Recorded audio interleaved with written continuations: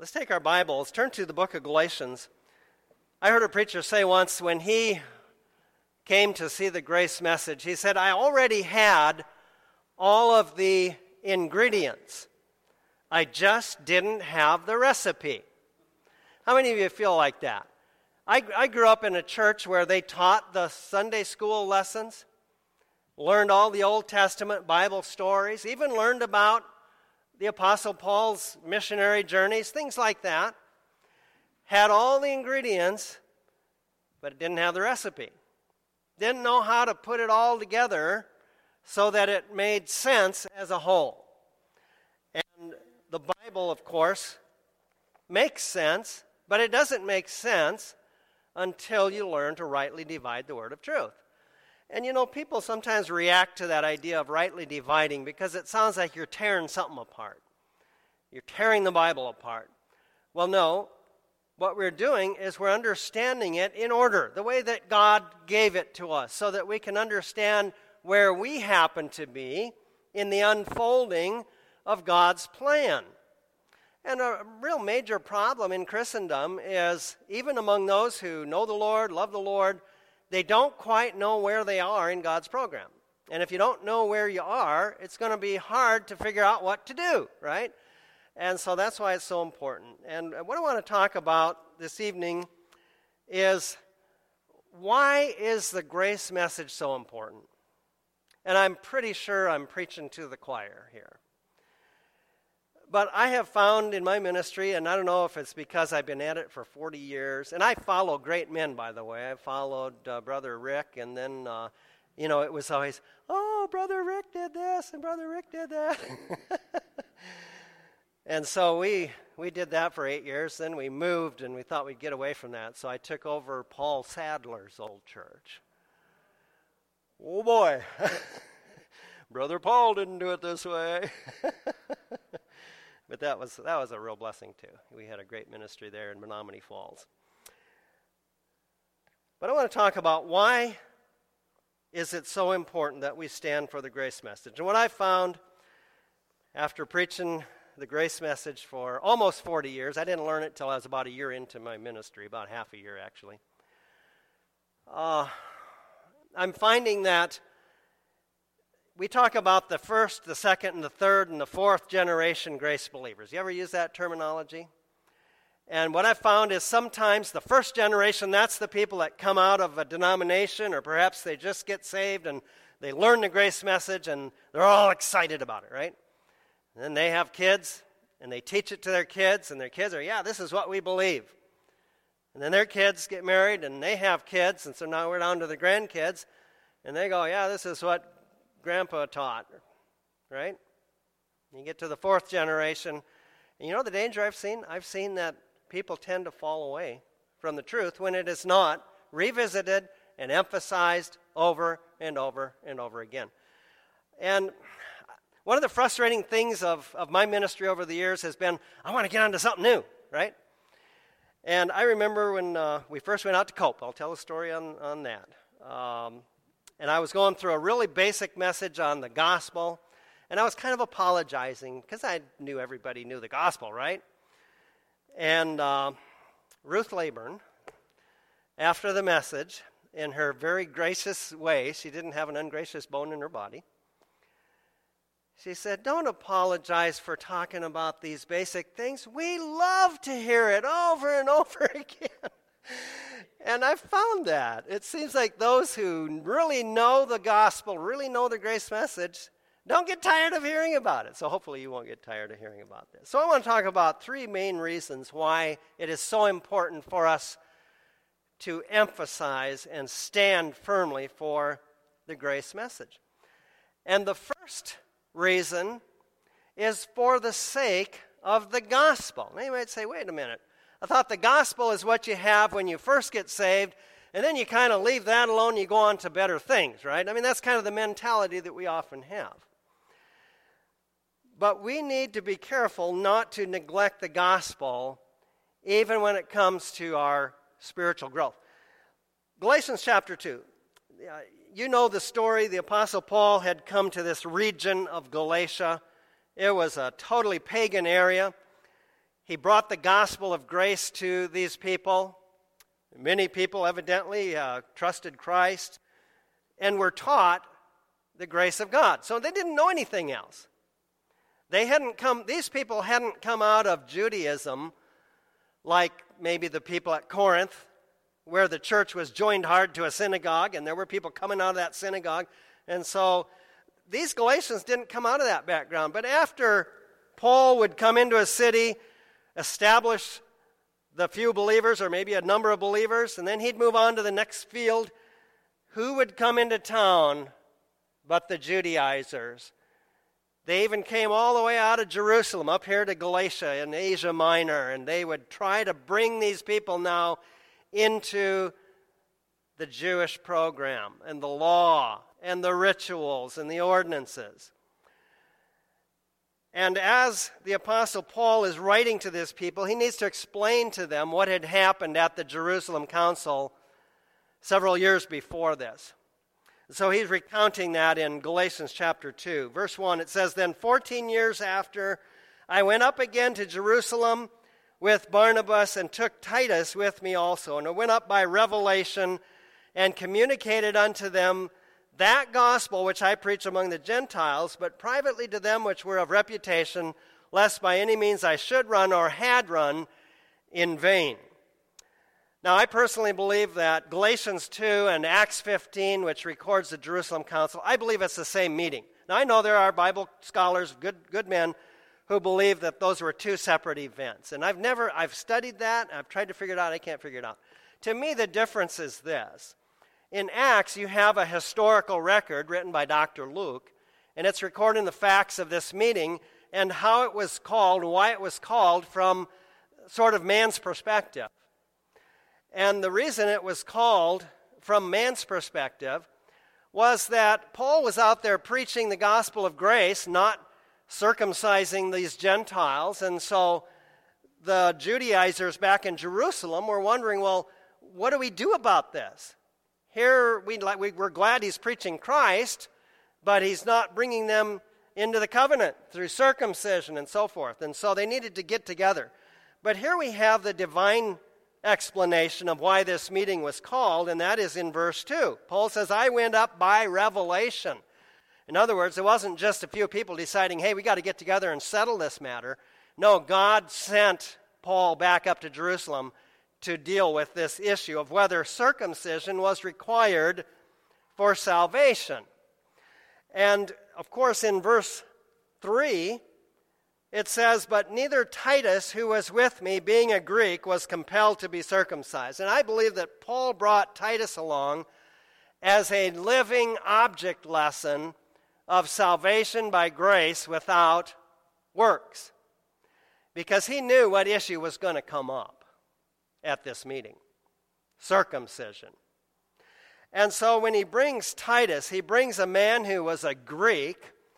He brings a man who had never been circumcised, and he's going to show them, here's a guy that got saved without it.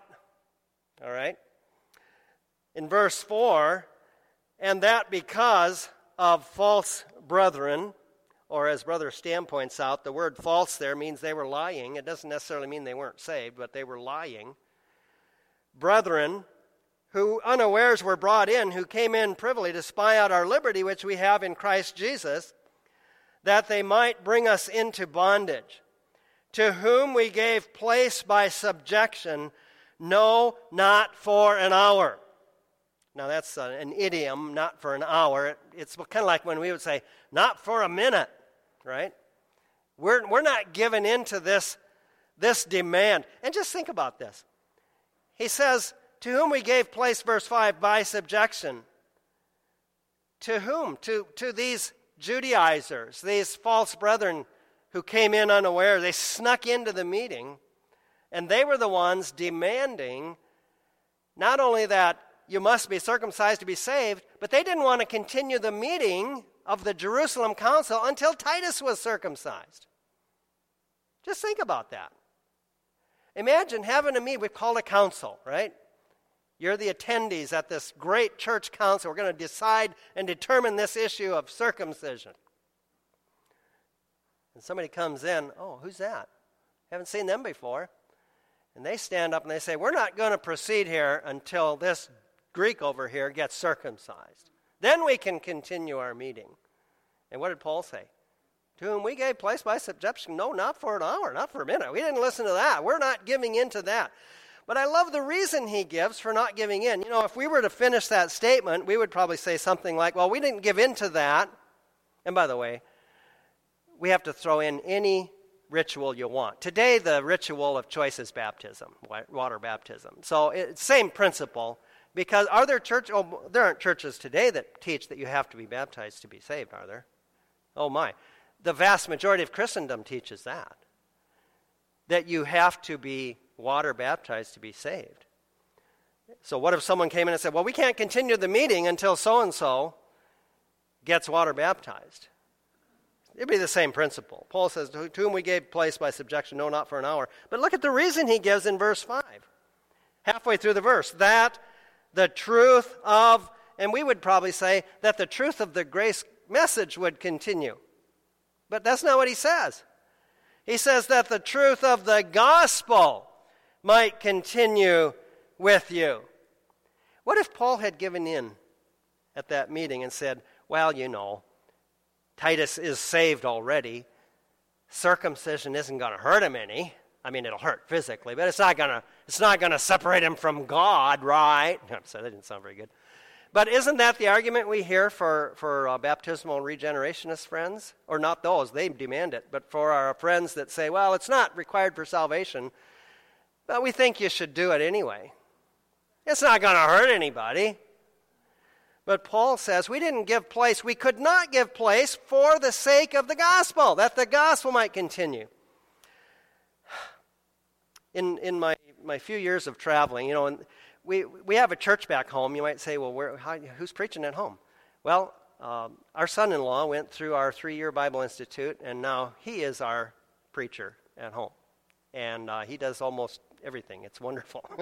I love it. In fact, 2 weeks out of the month, we go up to Sioux Falls and preach at the Grace Church up there. So, that the truth of the gospel, and what I have found in traveling, and particularly in the South. Are you guys considered South, or are you still North? I don't want to get us another South. Yeah. There's a lot of Christians that kind of gravitate between certain churches. And two of the big names in the South are what? Southern Baptist and Church of Christ. Now, to my knowledge, Southern Baptist doesn't demand baptism for salvation, but they do for membership. Church of Christ teaches that you need to be water baptized to be saved. And we've found out there's a lot of people that kind of move around these two circles. And so they're going to a church for a while that says you need to be baptized to be saved. Then all of a sudden they go over here to this other church that doesn't actually teach that, but still demands baptism for membership. I'm convinced that people pretty soon start to get those two things confused in their minds. And there are a lot of people who we would think, oh, they're not depending on their water baptism. And yet in their mind, they've been taught that enough, that it's still in there. I think that I need to do this to be saved. Now, if you come at cold turkey as an unbeliever, and you think you probably need to be water baptized to be saved, and so you say, okay, I'm going to do that, and I'm going to believe on Christ, is that the gospel? What is the gospel, by the way? 1 Corinthians 15, Christ died for our sins, was buried, rose again the third day, believe the gospel and be saved, right? In whom you believed. Does the gospel include any ceremonies? No. What happens if we add a ceremony as a requirement to the gospel? Well, Paul touches on it here in Galatians, doesn't he? He says, if you be circumcised, and he's talking in the context of demanding circumcision for salvation, you have made the grace of God of none effect. You've just nullified the gospel. You've nullified the gospel. The gospel is salvation by grace through faith without the deeds of the law. And that's why in verse 5, Paul says, to whom we gave place by subjection, no, not for an hour, that the truth of the gospel might continue with you. This meeting took place in the infancy of the body of Christ. And if Paul had given in on that point then, there'd be no hope, because it would have become established in their minds and their thinking. Now, even though he did that, we're still dealing with that 2,000 years later, aren't we? We're still dealing with this problem of people trying to mix something with the gospel. And that's why I say the first reason that we need to stand firmly for the grace message is for the sake of the gospel, so that it does not come across confusing to those who hear it. Before we get on to the second point, I just want to illustrate something for you. Go back to Acts chapter 13. Acts chapter 13, the first full recorded message of the Apostle Paul. We know he was out ministering before this as Saul of Tarsus, but now he's Paul. And I find him laying out the gospel as clearly here as it gets. Again, right at the outset of his Gentile ministry. Look at it in verse 28. And we're quite a ways through his sermon here, but he says in verse 28, "And though they found no cause of death in him," referring to Christ, "yet desired they Pilate that he should be slain." All right? First element of the gospel, Christ died for our sins. Verse 29, "And when they had fulfilled all that was written of him, they took him and down from the tree and laid him in a sepulcher." Second aspect of the gospel, "and he was buried." Verse 30, "But God raised him from the dead." Third aspect of the gospel, 1 Corinthians 15, raised again.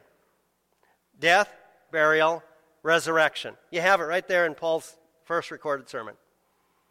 But then when he brings the point home, look what he says in verse 38 and 39. "Be it known therefore unto you, men and brethren, that through this man is preached unto you the forgiveness of sins." So what has he done up to this point? He has laid out the gospel. They took him down, they put him on the tree. He was slain. They took him down, laid him in a sepulcher, burial. God raised him from the dead, resurrection. "Be it known therefore unto you," verse 38, "through this man is preached unto you the forgiveness of sins." And then verse 39, "And by him all that believe are justified from all things from which ye could not be justified by the law of Moses."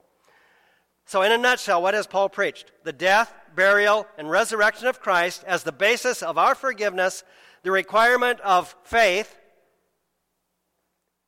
without the works of the law. That's it. There's the gospel.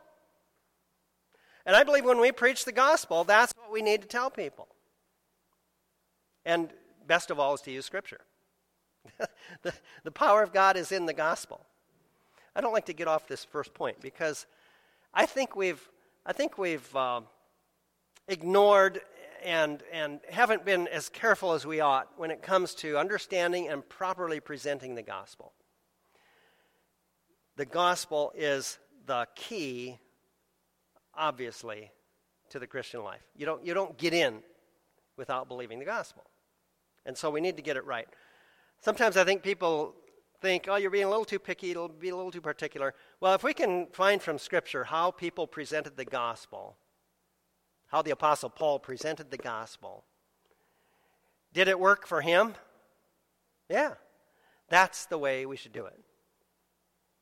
Present it the way. And I say that because I've heard so many messages, good, well-intentioned messages.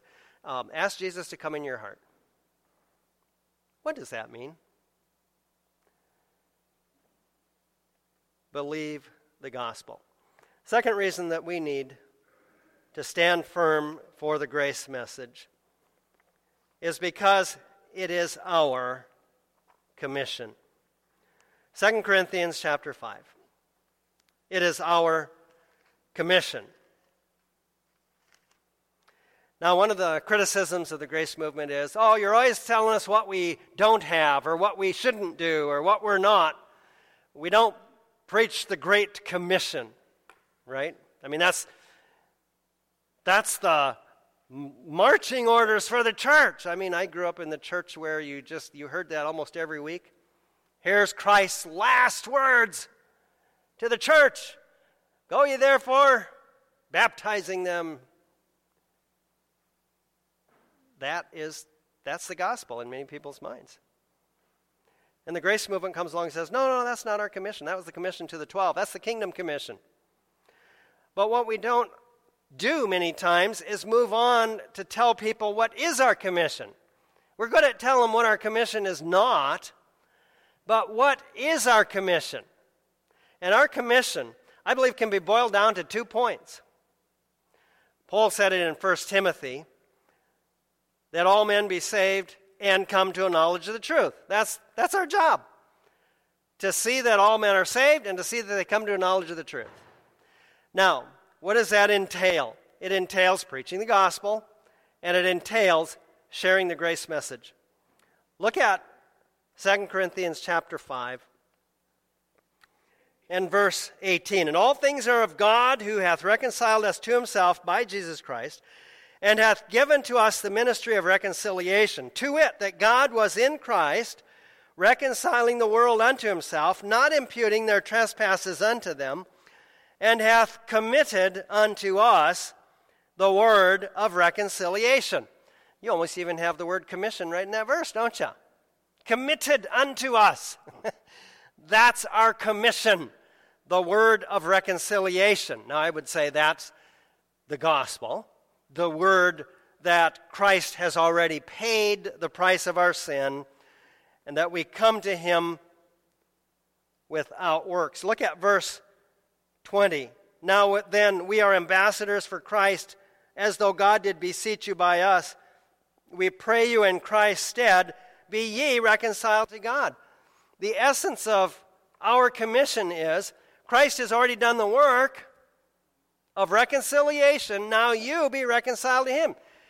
He's set his terms out.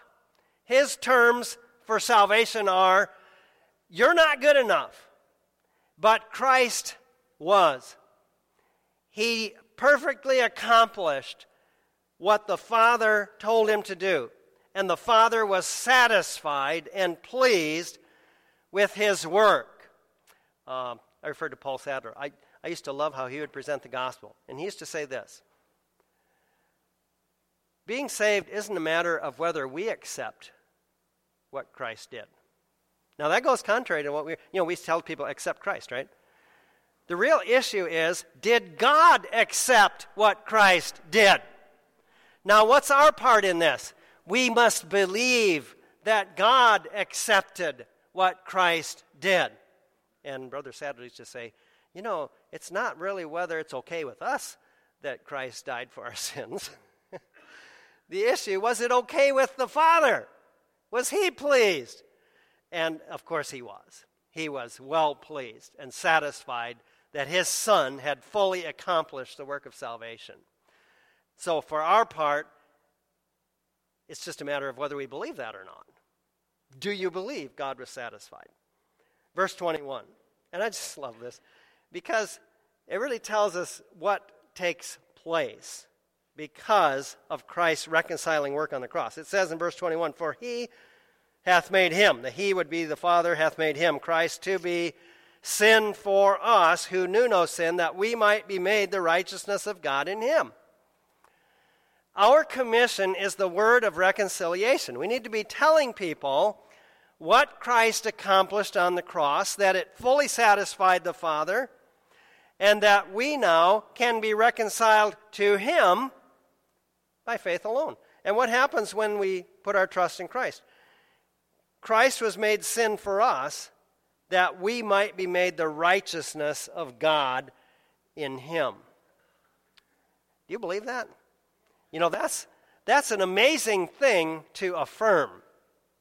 That because of what Christ did, I believe the gospel. I believe that what he did satisfied the Father. Because of that, God tells me that I am given the very righteousness of God. That's hard for us to wrap our minds around, isn't it? Because we look at our daily walk And guess what? It doesn't always look so righteous. But that's where we need to walk by what again? Faith, not by sight. There's the essence of what it means to believe the gospel. And Paul explains it like no one else could because he's writing by inspiration. He's given us God's viewpoint on these things.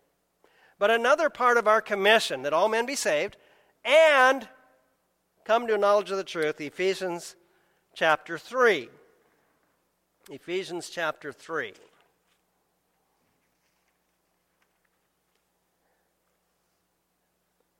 Now, if you're a grace believer, you know Ephesians chapter 3, right?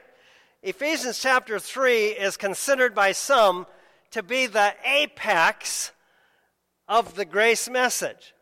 It's like you can take everything Paul wrote that God revealed to him about this present dispensation of grace, and you can just boil it down, and when you get it all summarized, you ended up at Ephesians chapter 3, right? I mean, that's Ephesians chapter 3. Verse 1, For this cause I, Paul, the prisoner of Jesus Christ, for you Gentiles, if ye have heard of the dispensation of the grace of God, which is given me to your word, how that by revelation he made known unto me the mystery, as I wrote afore in a few words, whereby when ye read ye may understand my knowledge in the mystery of Christ, which in other ages was not made known unto the sons of men.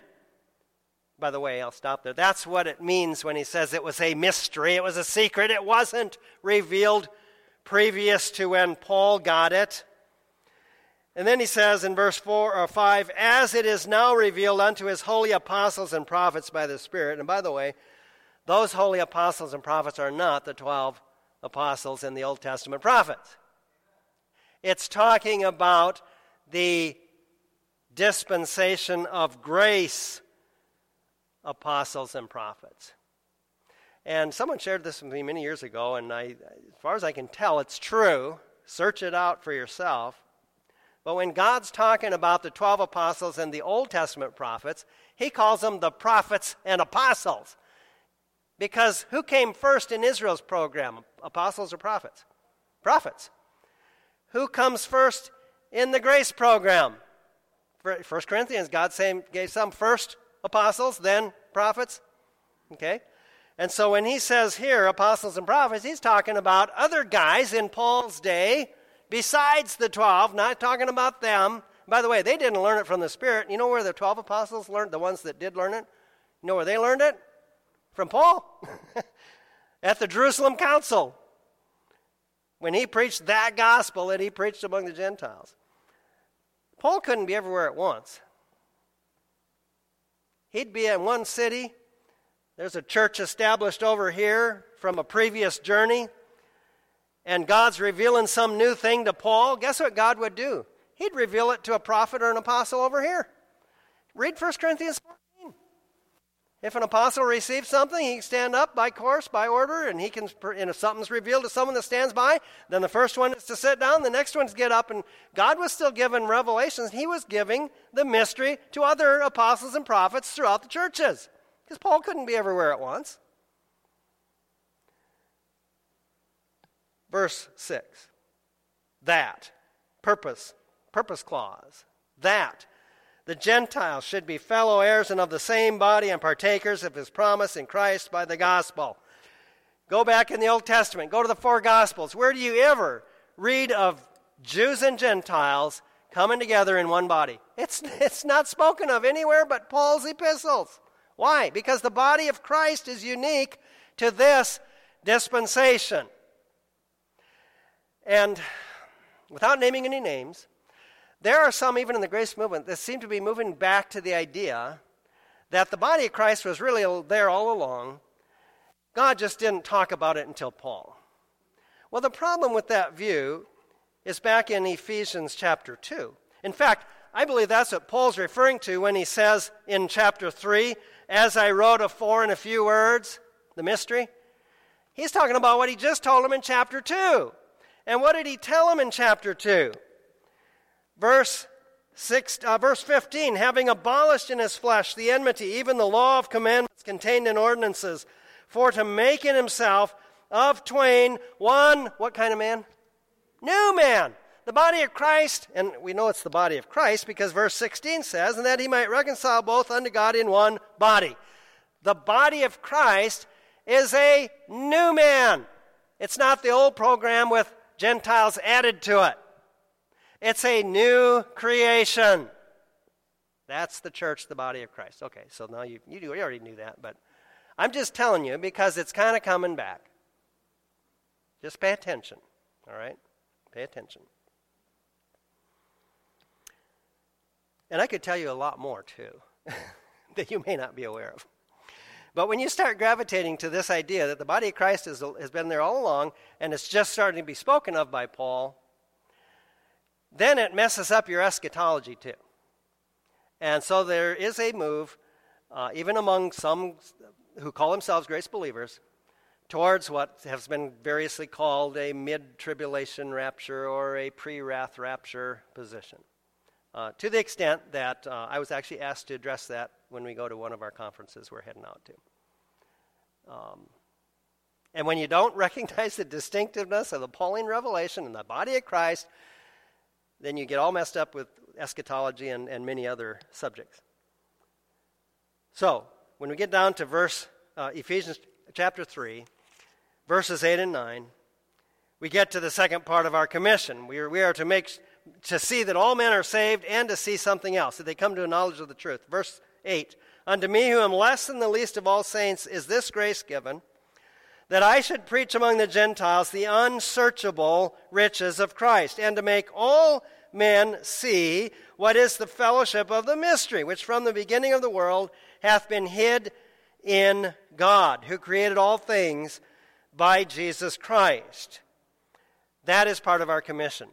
And that's the second reason why we must stand firm for the message of grace as revealed to the Apostle Paul. Because this is our commission. This is our job. If we're not sharing the gospel, and if we're not sharing the mystery, the fellowship of the mystery, we're not doing our commission.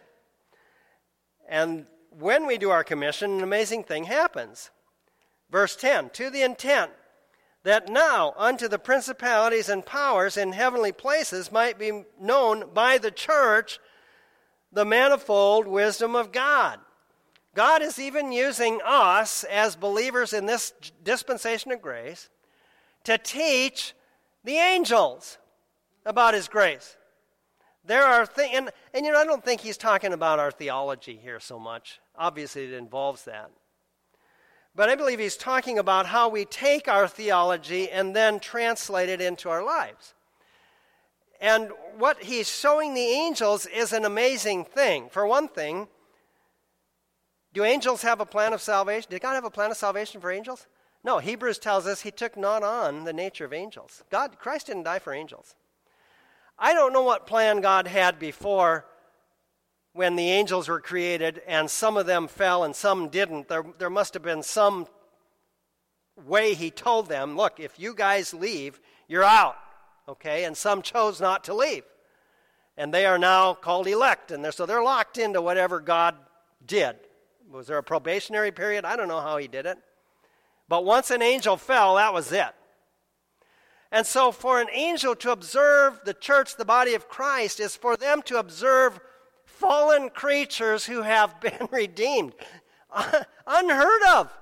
Unthinkable to the mind of an angel. And that's all part of the manifold wisdom of God. We're demonstrating it. And then add to that the mystery itself that wasn't revealed in previous ages. And our job is to demonstrate that to all men and to angels. We have a big job. All right. I don't know how long you go here. I'm going to, next Wednesday, Lord willing, I'm going to be preaching in Tupelo, Mississippi. I didn't even know there was a Grace Church there, and I looked up on the little websites, that talk about Grace Ministries, and called the preacher up, and his name's John Smith. And the reason we knew he was there is because they order a bunch of books from us. We'd never heard of them before, and so I thought, well, they might be open to having us come. And I said, can we come preach there? He goes, yeah, we'd love to have you. And if you get rained out with the hurricane, come back Sunday and preach again. And he says, We'll give you 2 hours if you want. I don't think you're giving me 2 hours. He said, we usually go just an hour, but if you want to keep going, you just keep going. Well, I'm quitting at 7:30, so I hope that's okay. All right. The third reason why we must stand firm for the grace message is because of the present apostasy. Let's go to 1 and 2 Timothy. Here's the closest thing you find in Paul's epistles to a prophecy, right? Going to tell us what's going to happen in the latter times.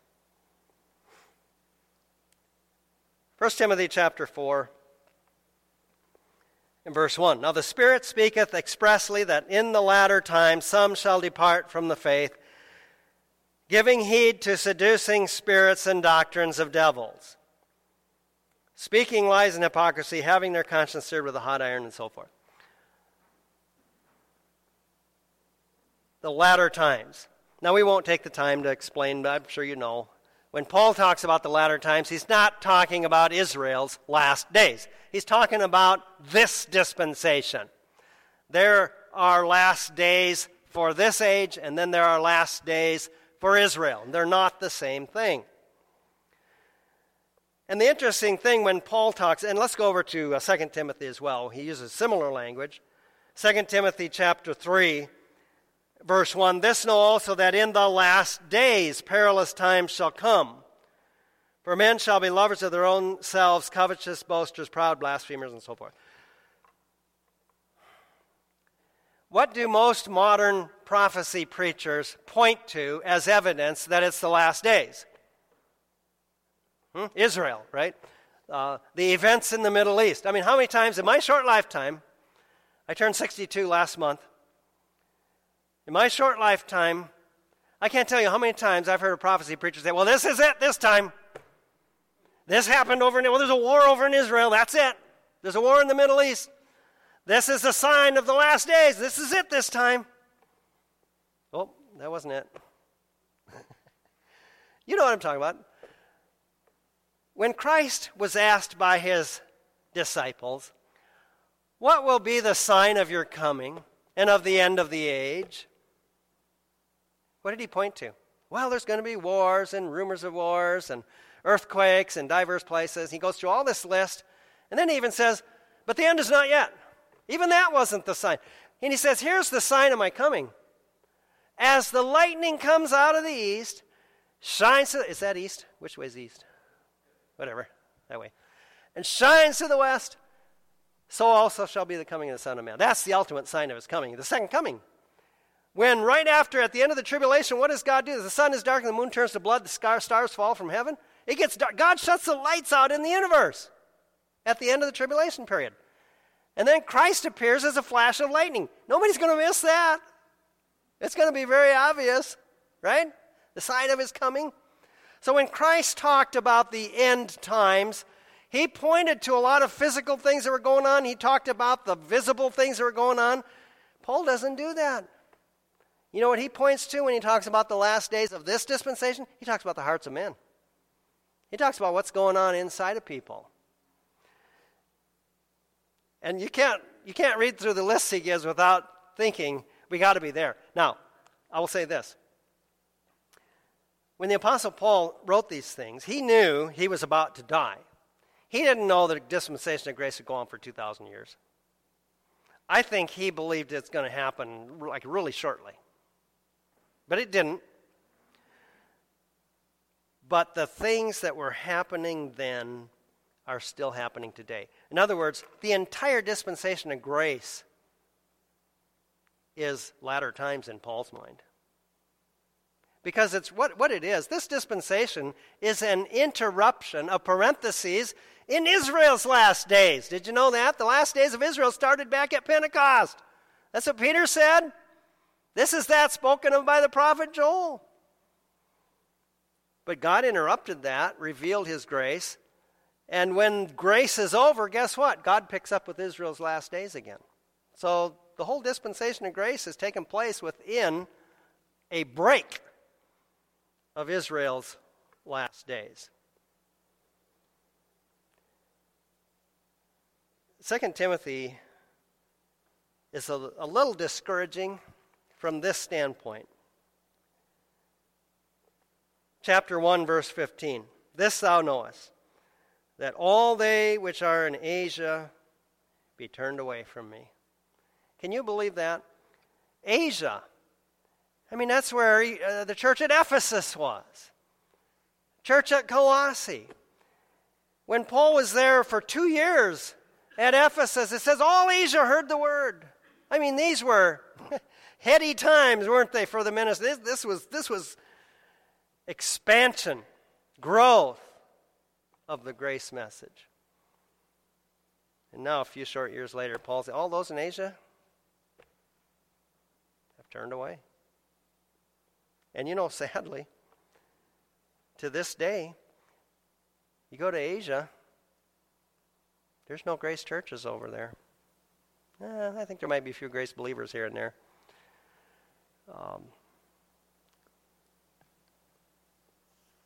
He's warning that people are going to turn away. And lately I've been saying something. I don't want you to get discouraged because I'm very encouraged, and a lot of it has to do with writing and so forth. I got a phone call on our way down here today from a lady in Arizona who is just, she came out of Seventh-day Adventism, and she is just, her name is White, is her last name. And if you know Seventh-day Adventism, that was the White, Ellen G. White was but no relation to her. But her testimony, I mean, it's just so amazing. She came to the grace message because she got so discouraged at trying to keep the law in her former church that she just gave up on it. And she said, I don't know why, but I just decided I'm just going to start reading Paul's epistles. And she said, I found out that we have freedom. We're not under the law. We're not under all these ordinances and rituals and performance. And it's a long story, but I'm almost out of time. And she called just today and wanted to share that she'd shared the grace message with a friend's son-in-law in another state, and he was really coming to see it, and he came and visited, and she said tears were streaming down his face that he finally can understand the Bible. That's encouraging. I love that. And yet, there are those who are turning away for various reasons. I've found in my experience, and we tell our young people this all the time, marry a grace believer. We tell them that all the time. And I found that what's turning young people away from the grace message isn't that they're turning away from the Lord so much as they're being led away from the truth because the person they met won't accept the grace message. They want to continue with their rituals and their whatever. That's what's turning many away, or drawing many away. And that's sad to see. That's sad to see. But he said it's going to happen. And I've been making this statement. It's offended some people. But just based on the literal meaning of the Word of God, when he says in 1 Timothy 4:1, now the Spirit speaketh expressly that in the latter times some shall depart from the faith. The word depart is from that word apostasia. What's our English word we get from that? Apostasy. That's a transliteration of the word. Apostasy. And you know, when we think of apostasy, we often think of, that's those liberal churches that don't believe in the deity of Christ and that stuff. Well, you know, at one time that was apostasy, but there are churches that, I don't know why they even call themselves churches anymore, that don't believe those things. And a lot of the people in them never believed the gospel, or never believed the truth. That's not apostasy. Apostasy is when you know the truth and you depart from it. True apostasy today is when grace believers leave the message. That's apostasy. Departing. And it just struck to the very heart of the apostle. And that's why he has such strong words for Timothy as he writes what I call his last will and testament, 2 Timothy. And he reminds Timothy in chapter 1, verse 13, hold fast the form of sound words which thou hast heard of me, in faith and love which is in Christ Jesus. Verse 14, that good thing which was committed unto thee, keep by the Holy Ghost which dwelleth in us. And what do you do with that message? Chapter 2, verse 2, and the things that thou hast heard of me among many witnesses, the same commit thou to faithful men, who shall be able to teach others also. And I just so appreciate what Brother Rick does and others now with the seminary, but that's the principle. And here's another hard lesson I've had to learn. And that is, you need to find some faithful men. Someone who's going to take that message. There's nothing so disheartening as teaching these truths to someone and then they turn out not to be. And you can't always predict who's going to be faithful and who's not. But because our time is short, he's saying, find the ones who will be faithful, devote your life to them, pour your ministry out and develop those faithful few who will be able to teach others also. That's what you do with that message. Oh, but they don't want to hear it. Chapter 4 and verse 2, preach the word, be instant, in season, out of season, reprove, rebuke, exhort with all longsuffering and doctrine, for the time will come when they will not endure sound doctrine, but after their own lust shall they heap to themselves teachers having itching ears, and they shall turn away their ears from the truth, and shall be turned unto fables. And here's just another little lesson I learned from an old elder at one of my churches. And that is in verse 5. You know, a lot of times in our ministries, we're trying to win the denominational people over. Yeah, I think they need to know the grace message. But look what he tells Timothy. Watch thou, verse 5, in all things endure afflictions. Do the work of an evangelist. Go out and win some new ones. There's nothing like a new believer that comes right into the grace message. How exciting.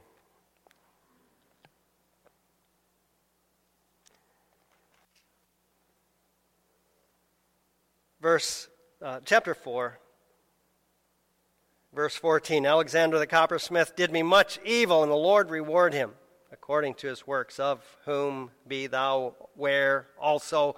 For he hath greatly withstood our words. At my first answer no man stood with me, but all men forsook me. I pray God that it may not be laid to their charge. We need to stand for the grace message for the sake of the gospel, because it's our commission and because of the present apostasy. And when all else fails, look at verse 17. Notwithstanding, the Lord stood with me. You know, Paul never gave up, did he? To the very end, and I actually shared this Sunday at our church. Verse 13, the cloak that I left at Troas with Carpus when thou comest, bring with thee, and the books, but especially the parchments. Here's the man who personally penned half the New Testament. And he says, bring those parchments. That's the Word of God. Here at the end of his life, he sees the end. The day of my departure is at hand. Bring me God's Word. Is that the hunger and thirst that you have for the truth? That's what God wants to develop in us. And this is why we must stand firm for the truth. Let's pray.